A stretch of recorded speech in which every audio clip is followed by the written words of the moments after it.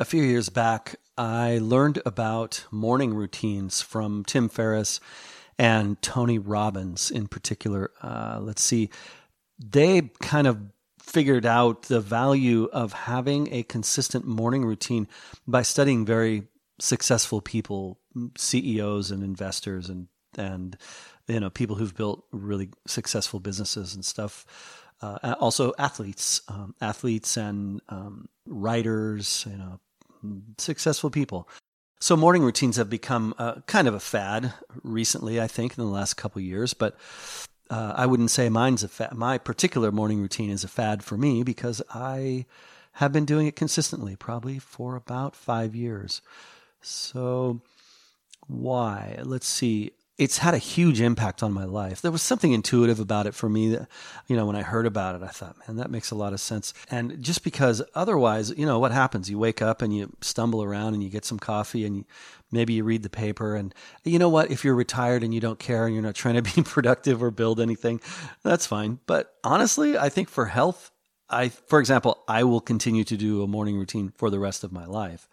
And because it doesn't actually have anything to do necessarily for me with regard to business or building something of value or being successful directly. That is, I'm not doing those things in my morning routine. The things I'm doing are more to do with physical and mental health. So, getting back to staying mentally healthy for van life and all that stuff, which I've been droning on ad nauseum a bit about lately, I probably will keep doing that. So, no apologies. Anyway, my own morning routine has had a huge impact on my life. And the reasons are that, first of all, it awakens my brain. It's a way to kind of unravel sleep gradually in the morning before I try to do anything else, and to get things aligned and mentally and physically. I won't get into the specifics too much of my own morning routine, and mostly because I think it's important for you to create your own. And you can look up morning routines and read all kinds of stuff online, and people will tell you exactly what to do. Don't do that. I look it up, definitely, but don't, unless you just don't have any ideas, you don't have to follow someone else's routine. Do the thing that is going to work for you. I'm popping in for a few seconds to let you know that you can get all 7 daily episodes of the Campervan podcast for the coming week in advance, plus the Van Sage newsletter delivered to your inbox every Sunday evening. There's a link in your podcast app right below this episode. Pause this show for a few seconds to click that link, or head to vansage.com, where you'll find a sign-up form so you can get the free podcast premium feed and the weekly newsletter loaded with excellent, valuable van life articles, pictures, links to resources, and more. But I'll give you the general outline of what I do. The first thing I do is make coffee because I believe very strongly in the value and power of caffeine. I drink coffee 3 or 4 times a day. I absolutely love it. It's not just an energy thing for me. It's also a food thing. I like high quality coffee. So doing my ritual of French press or espresso machine, whichever I'm lucky enough to be near when I wake up in the morning, is, that's part of getting started. And then once I have my coffee, I sit down and I journal. And I use a journaling process called morning pages. And if you Google morning pages and Julia Cameron, you'll find this woman wrote a book back in the 70s called The Artist's Way. And The Artist's Way is fine, but the morning pages thing is one of the very enduring things that came out of that book.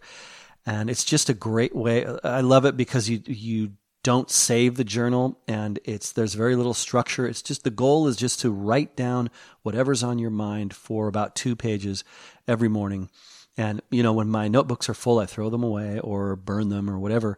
And the point is not to save the stuff or to create something lasting. And what that means is that you can just scrawl your thoughts on the page, and you can use it for organization in the morning. You can, to get your thoughts in order if you need to, or whatever you're feeling. You can write about dreams. You can write about kind of the most big picture things in your life at the moment, whatever that may be, relationship stuff. It's a very powerful tool. I recommend it. Then I will stretch, and I have some morning stretches that I do, some kind of yoga stuff that I've learned. I suffered from low back pain many years ago. I've conquered that completely now. But one of the ways that I do that is by stretching every day, some very specific stretches. And then the other thing that I do in my morning routine is meditate, and specifically mindfulness meditation. If you want to learn about meditation on a kind of a deep level, there's a great podcast. It's Gil Fronsdal's Talks. It's GILFRONSDAL.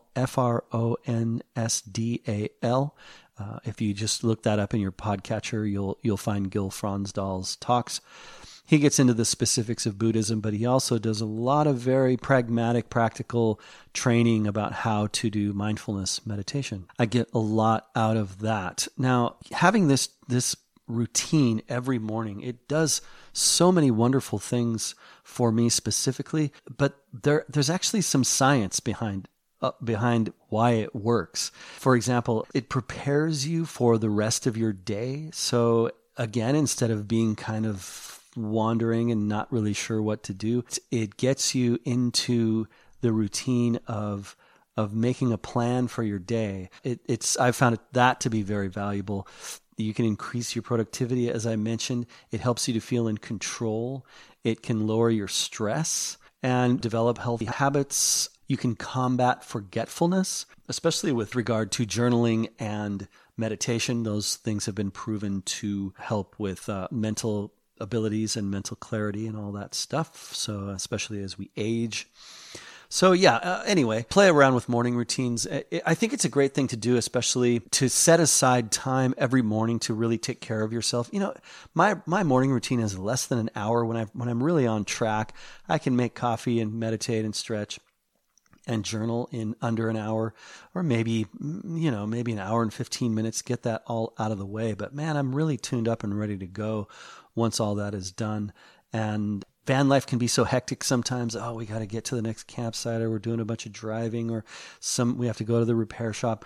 You know what? Set aside some time for yourself in the morning, no matter what. One of the famous quotes from a Buddhist monk is somebody asked him how long he should meditate each day, and the monk said, "It depends." He said, "If life is normal and everything's going okay, you should meditate for 20 minutes.